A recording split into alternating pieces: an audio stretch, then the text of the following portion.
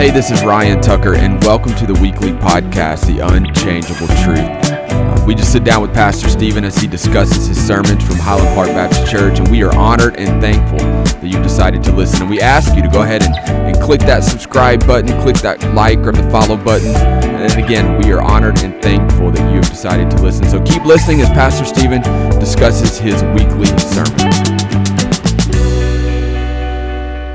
Hey, it's Ryan Tucker, and welcome to the Unchangeable Truth Podcast. I am with Pastor Stephen once again as we go through his weekly sermon, and we are right in the middle of our VBS week with lots of kids and workers all over the campus, so we've been having a hard time trying to find time and a space that's not loud to do our podcast, but we found one.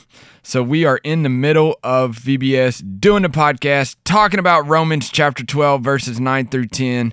What is real love? So, Pastor Stephen, how you doing, man? How's the voice? Yeah, it's good. It's actually good as long as I'm not having to scream at 1,100 kids. Well, yesterday you were using a megaphone with a microphone to communicate to the kids. So that's true. Yeah, it comes and goes. There you go. Yeah, all right. Well, maybe to hold out today for our podcast, but Romans chapter 12, 9 through 10.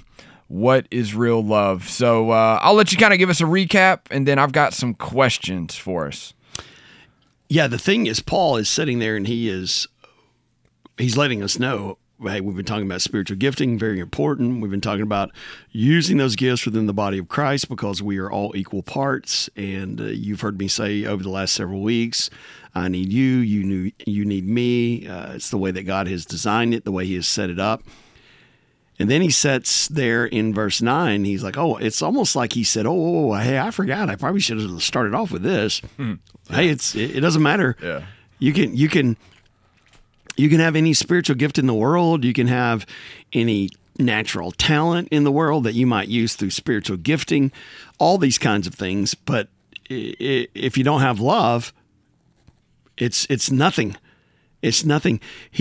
He talks about it even over in 1 Corinthians, and there he's like, I can have all these things, but if I don't have love, it's like clanging brass or clanging cymbals. And I've yet to go to a concert to where they're like, hey, listen, tonight we're going to have a world-renowned cymbalist here, and all they're going to do for 2 hours is bang on the cymbals.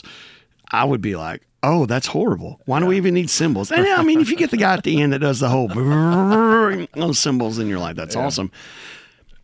But Paul is saying these things that I've said, extremely important. It's the way God has chosen to accomplish his will and to get the gospel out through the local body, through the church. But let us understand it is fueled by love. I mean, you can have the greatest car in the world, and unless you have the fuel to get it to move, then it's just sitting there not accomplishing what it was supposed to accomplish.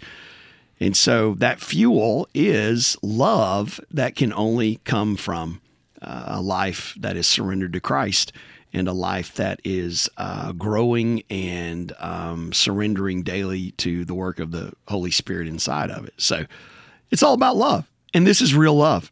He tells us, matter of fact, Ryan, he even tells us over in John 13:35, Jesus says, you want to know how everyone will know that you're my disciples? Yeah. You want to know how everyone will know that you're a child of God? Yeah. By the way you love. It doesn't have anything to do with how good you preach. Doesn't have anything to do with how well you sing. I even say this to our church all the time. Folks out there are not going to want what we have in here because we have awesome children's programs, or we have awesome vacation Bible school, or awesome student ministry in which I would put it up against anybody's. I mean, we got a pretty good young adult ministry, college ministry, if I would to say add to that list. That's true. That's true. Anyway, go ahead. That's true. We'll keep going. I was not gonna mention that because I was gonna let you get that crown, that extra jewel in your crown in heaven to lay at the feet of Christ. But now that you chose to get that, it's gone. To get that here on earth, then yeah, I'm still working on some things, Pastor Stephen, in my life. Yeah, me too. But what he is saying is they're gonna want what you have, not by the way you do any of those things, by the way you love. By the way you love. And that's what people are looking for. We addressed a little bit of it in the scripture on Sunday morning when we were saying, hey, folks they don't show up at this place saying, you know what, I tell you what I'm looking for. I'm looking for a bastion of theology. Give me that. No, they show up at this place because they're broken. Yeah. They've got broken, dreams and homes and hearts, and they just want to be accepted and they want to be loved. So you start making these statements about what real love is. And your first one is, real love demonstrates sincerity. And that one, man, I think there's some difficult things with that, but yet some simple things with it at the same time. Like, sometimes sincerity is hard. However, if we were really sincere with people, and I think people need that, like people want people in their life to be sincere with them. So, real love demonstrates sincerity, like no phony, no fake, no mask. And it is not an excuse to not love. Right. Well, I can't love them sincerely, so I'm just not going to love them at all. Hang on now. That's not what it means. It means that you should have a heart that is so devoted to Christ that it's just the natural byproduct of that devotion to Him, a love that is sincere. He says in verse 9, let it be without hypocrisy. Yeah. Don't pretend it to be one thing when it's not really that way. Let that be the driving force again of who you are and what you do. And so I would say to those who are listening that are like, I really struggle with that. I really struggle with being sincere in my love to other people.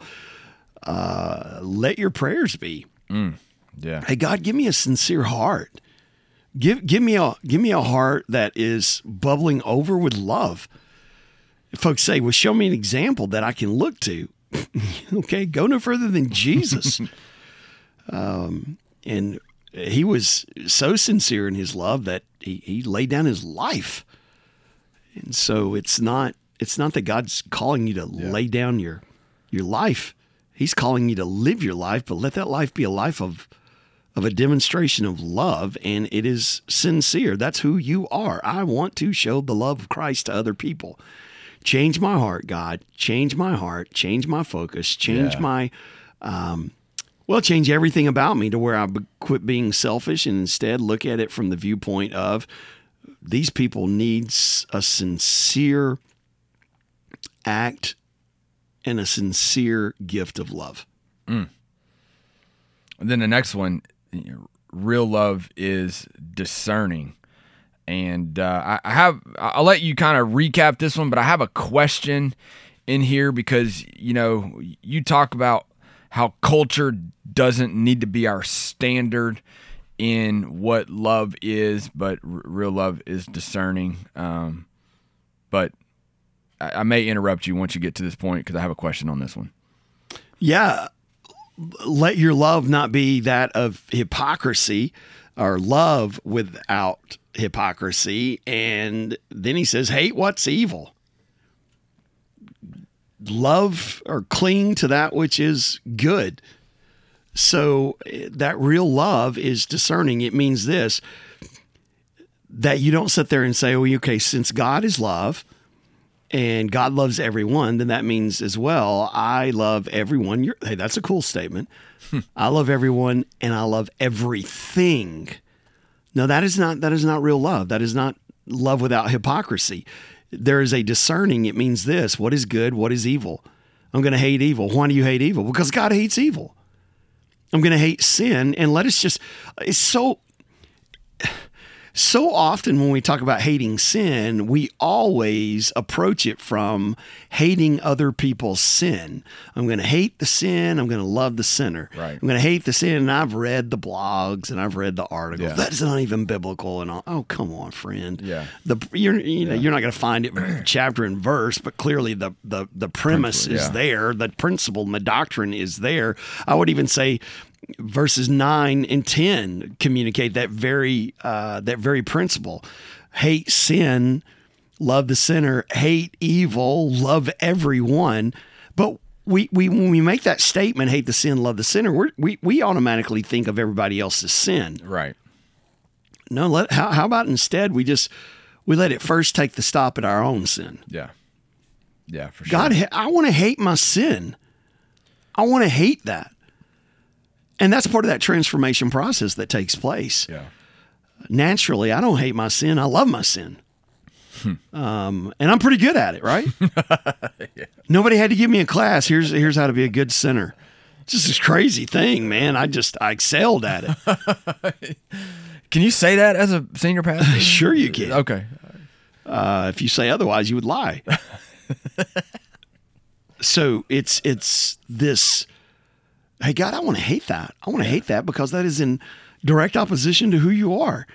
And so what has happened today is when I talk about, let it be discerning, what has happened today is we have this overarching umbrella of love everyone. And since I love everyone, then that means I love everything that everyone does. God does not love everything that everyone does. Yeah. He makes no bones about it. Now, again, I think we struggle with the fact, how in the world can God hate someone's sin yet love them? I would say that's the highest form of love. Yeah. Yeah. Yeah. Whereas we sit there, well, if I really love them, then I'm going to be accepting of, you're accepting of them as an individual because they are created in the very image of God. I don't have to sit there with my dog. I love my dog. I'm going to be accepting. Well, my dog was not created in the image of God. Right.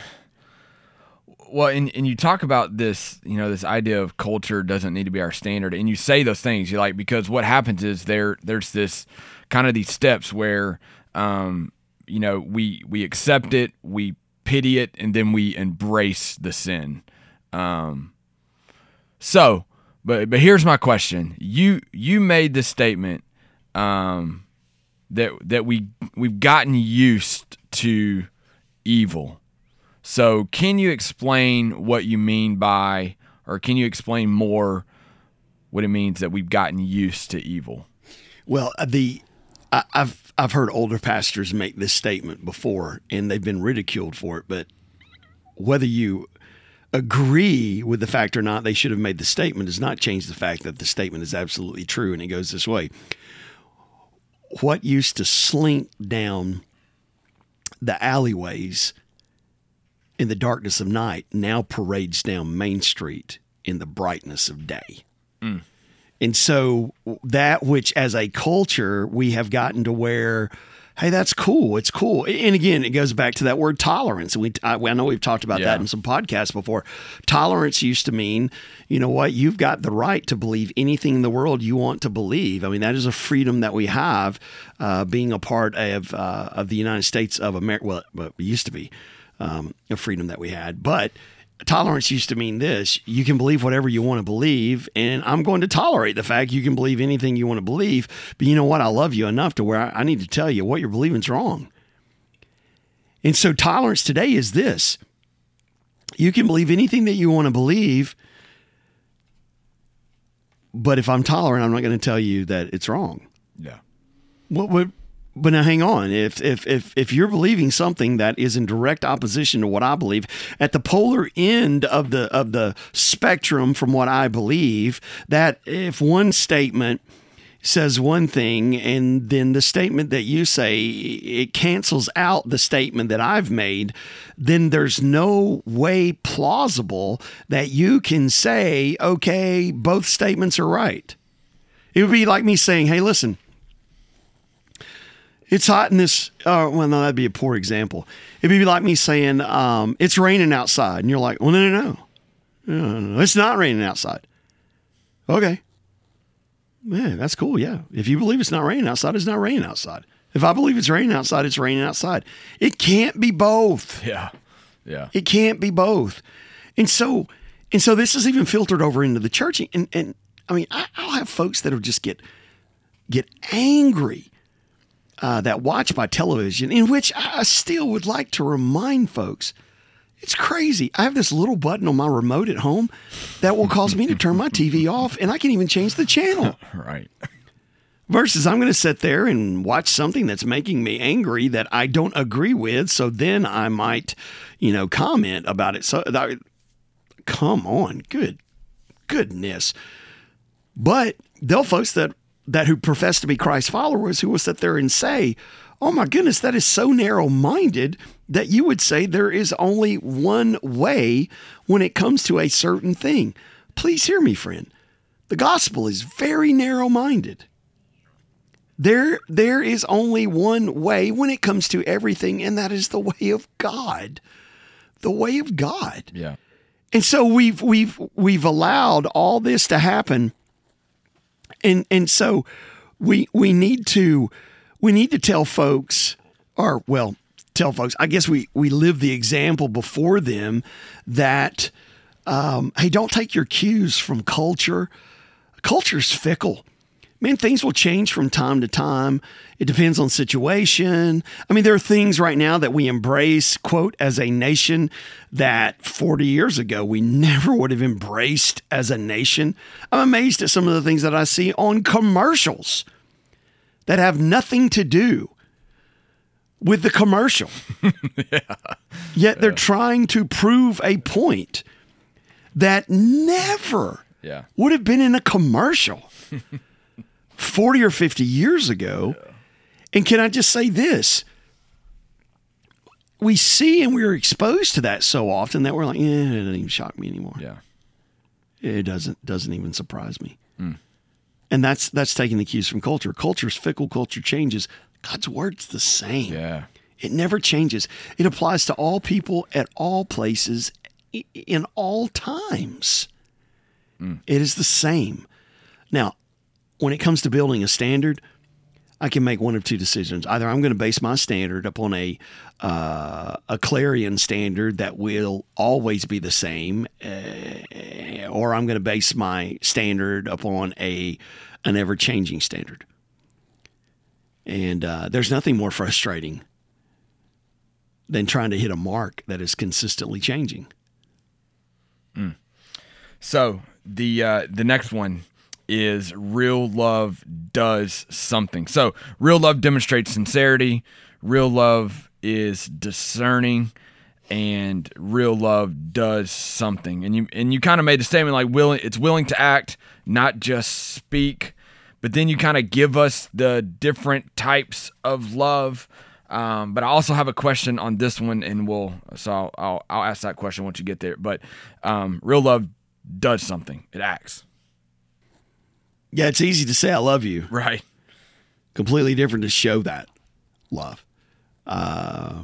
Verbal love is empty. Now, please hear me, and let me just say this to all the guys who may try to pull this out of context and say, see, I was listening to the pastor and on the podcast, and I know you want me to tell you that I love you more, and I just he just said that I don't need to tell you I love you, that I can just show you that I love you. Hear me, brother. That is not going to bode well for you. You'll be trying to get into one of our staff counselors for a meeting soon. No, it's not either or. It's not either you can tell them that you love them or you can show them that you love them. It's not either or. They function together. Right. That's what this whole hypocrisy love is. Don't sit there and say, oh, I love you, I love you, I love you. But you know what? I got no time for you. I love you, I love you, I love you, but don't bother me with your problems. Are you serious? Hey, you got yourself into this mess. Get yourself out of it. Now, I love you. But don't expect me to give up my time or my energy to help you. All right. So, and here's my question. And talking about this love, and there is some action to it. It's more than words. What about those people that are difficult to love? What about those people that are just hard to love? Like how do we do that in today's culture, especially in the church culture the way it is? Like, how do we love those that are hard to love? Yeah, well, first of all, we know this. We know that everybody, if we're talking about people that are hard to love, we're not talking about anybody in the church. because everybody that is a part of a church are always the easiest people in the world to love, myself included. And hopefully you pick up on the humor of that statement. I was trying not to giggle in the mic. I lost it. Yeah, I would say this. First of all, when we talk about people that are hard to love, we always sit there and say, "Oh, well, it's this person or it's that person. It's this person. It's that." We always talk about everybody else. Yeah. I found myself sitting there, and this is a little opposite subject, but well, that person's crazy. That person's crazy. That person's crazy. Where I've gotten to the point where I'm like, you know what? I think they're the same people, sane people. I think I'm crazy. Yeah.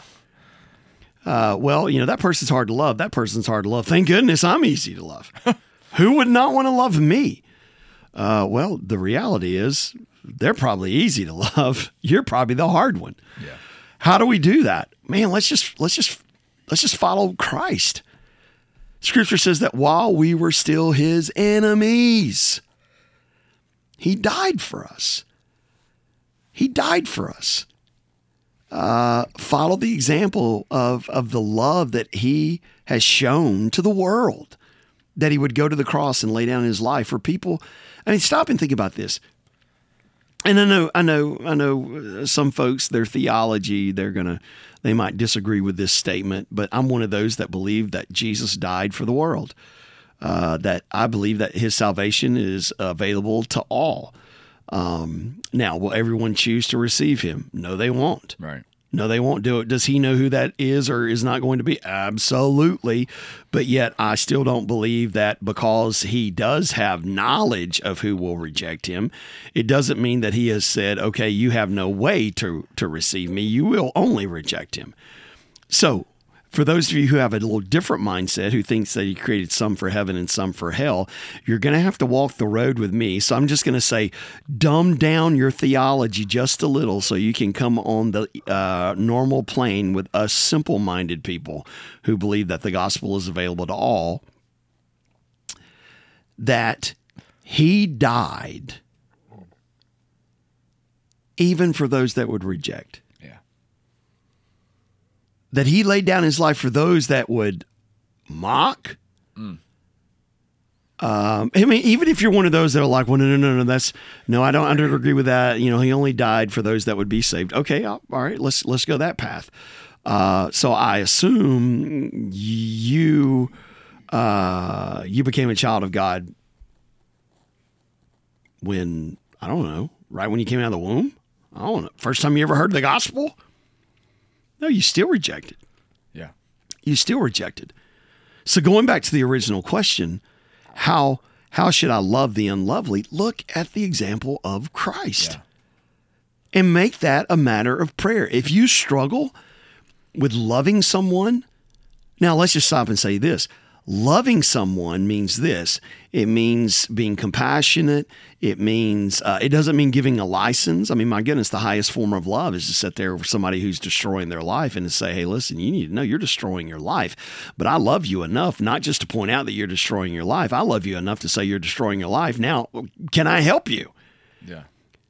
The easy thing is to sit there and just say, look, forget it. There's no hope for them. So I'm just going to distance myself. I've even had folks that quote the verse, Ryan, well, hey, the reason why I can love people that I don't really care for is because of the scripture that says that when I really treat them with love, I'm heaping coals upon their head. And yeah, I mean, I want to heap coals upon their head.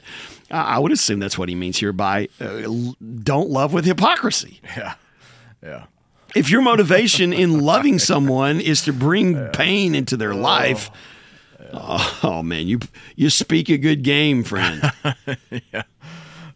It's not easy. Let it be a matter of prayer. Yeah. Jesus, you got to change me. You got to change me. I go back to the scripture, John 13:35. The greatest form of evangelism we have, and this is not letting us off the hook from saying, well, I don't have to share my faith because people will see the way I live my faith. I'm calling foul on that one. I'm calling foul. Go ahead and use the words that he gave you. Haul off and tell somebody. Don't sit there and say, well, if they'll just hang around me long enough, they'll really see Jesus in my life. It's not either or. Yeah. Use your mouth and live your life and let them match. So the guy that mentored me when I was younger, I was griping at him not griping at him. I was griping to him about somebody, and he asked me two questions. He said, one, are you regularly having some repentance about the things in your own life? And two, are you praying for that person? He goes, because it's really hard to get angry at somebody when you're praying for them, but it's really hard to focus on other people's sin when you're focusing on your own sin, trying to correct it through Christ. And so I was like, yeah. So it took me back for a second. I had to really think about, my prayer life, think about how I was handling things, think about how I was looking at other people versus looking at my own self. And that drastically changed how I do things and how I handle people and how I view other folks. Still working on it, of course, but praying for them and then dealing with the stuff on your own. It's a big deal. So the last one, love delivers honor. Love delivers honor. And, you talk about advancing other people, that, it's good to show honor to people. And then you end this, and we'll close it out with this because I think it's just a great point. You talked about, how good marriages and families would be if we truly honored each other and truly loved each other the way Scripture calls us to. Honor is going against what society says when it comes to how you react to other people. I would say society, even flesh, says exalt yourself, promote yourself, do what you've got to do to reach the top. There may be some skeletons along the way. Yeah.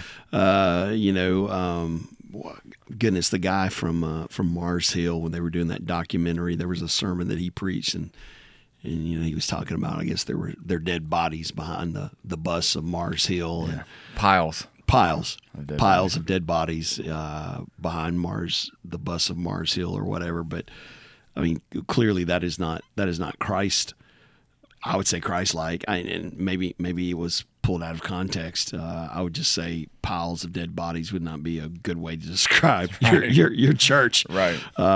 No matter where you find yourself, but the honor is, I'm not going to use the relationship that I have with you to try to exalt myself or to try to increase myself. Instead, I want to give respect to you.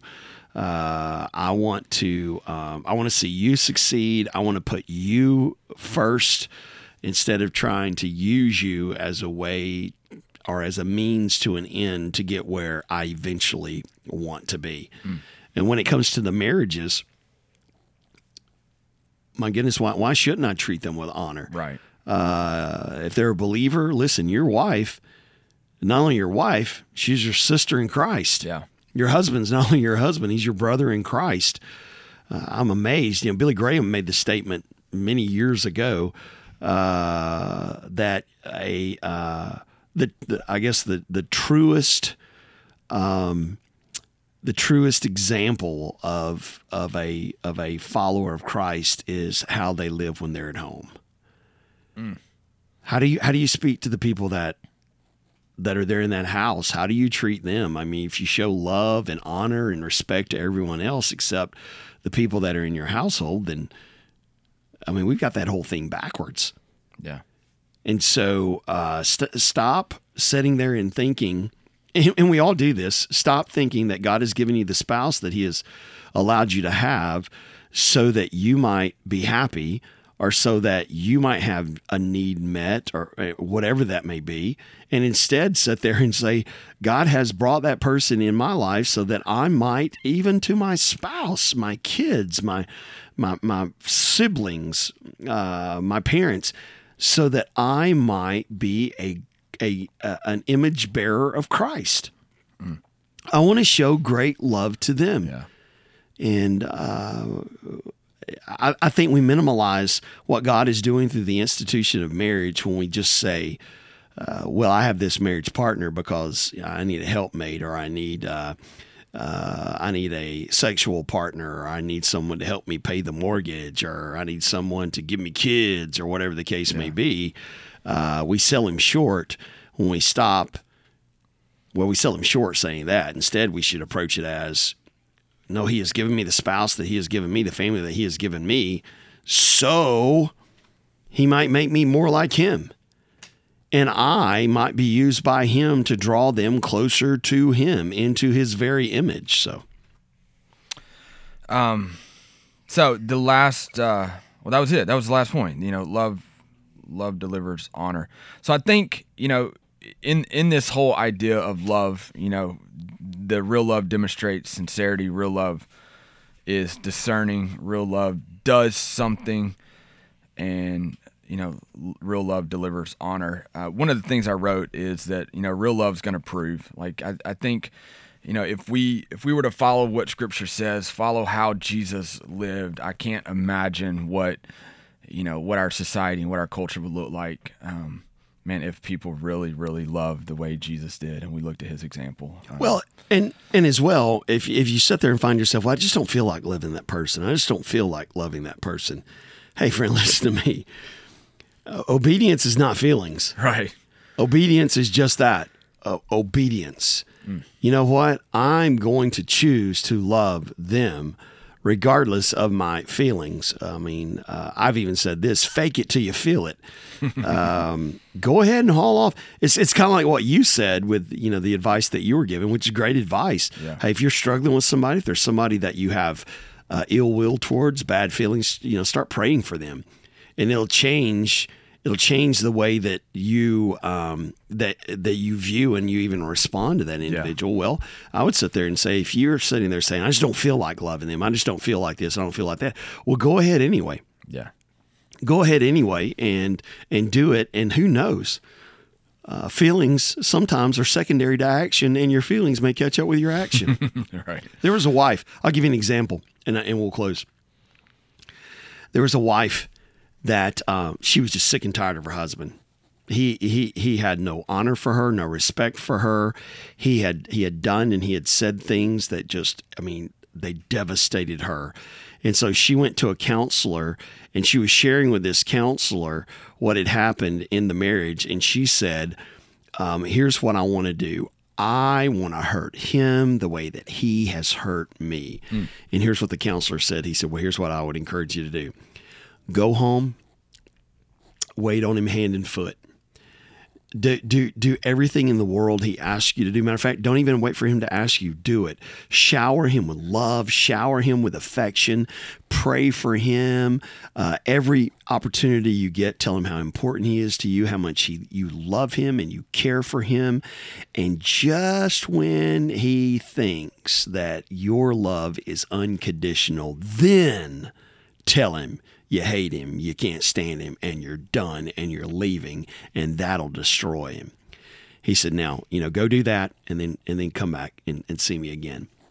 Several weeks go by. She never calls to make another appointment. He waits. He finally calls. By this time, it's a couple of months into this. He calls, gets her, says, hey, listen, when are you going to come back? And when we're going to have our appointment and talk again? Tell me about what happened here. She goes, what do you mean? And he goes, about you leaving your husband and you hurting your husband. And she said, what? Are you kidding me? I would never hurt my husband. I would never leave my husband. He's the greatest thing that's ever happened to me.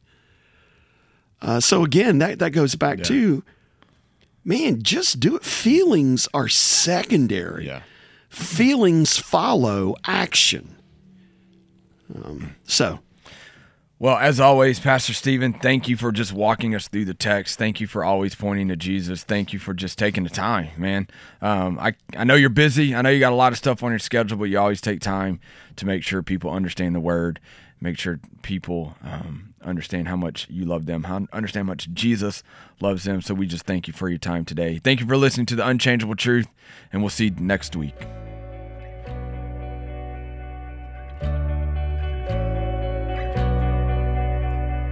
Hey guys, this is Stephen Kyle, and I want to thank you for listening to our podcast today, Unchangeable Truth. This is a ministry of Highland Park Baptist Church in Panama City, Florida, and we would love for you to visit us if you ever find yourself in the Panama City area. Our address is 2611 Highway 231 North. You can also learn more about our church and its ministry by going to our website, www.highland, and it's HILAND, park.org. There you'll learn more about what we believe, what we teach, about the gospel of Jesus Christ. There'll also be a sermon archive there so you can go and listen to various sermons over the last several years. As always, we would love to talk to you about your relationship with Jesus Christ. So feel free, shoot us an email, info@highlandpark.org. if you'd like to learn more about Jesus and what it means to follow Him. Our prayers are that you would draw near to Christ, that this podcast would be used to point you to Jesus and to help your faith grow and your walk increase. God bless you guys. Thank you for listening.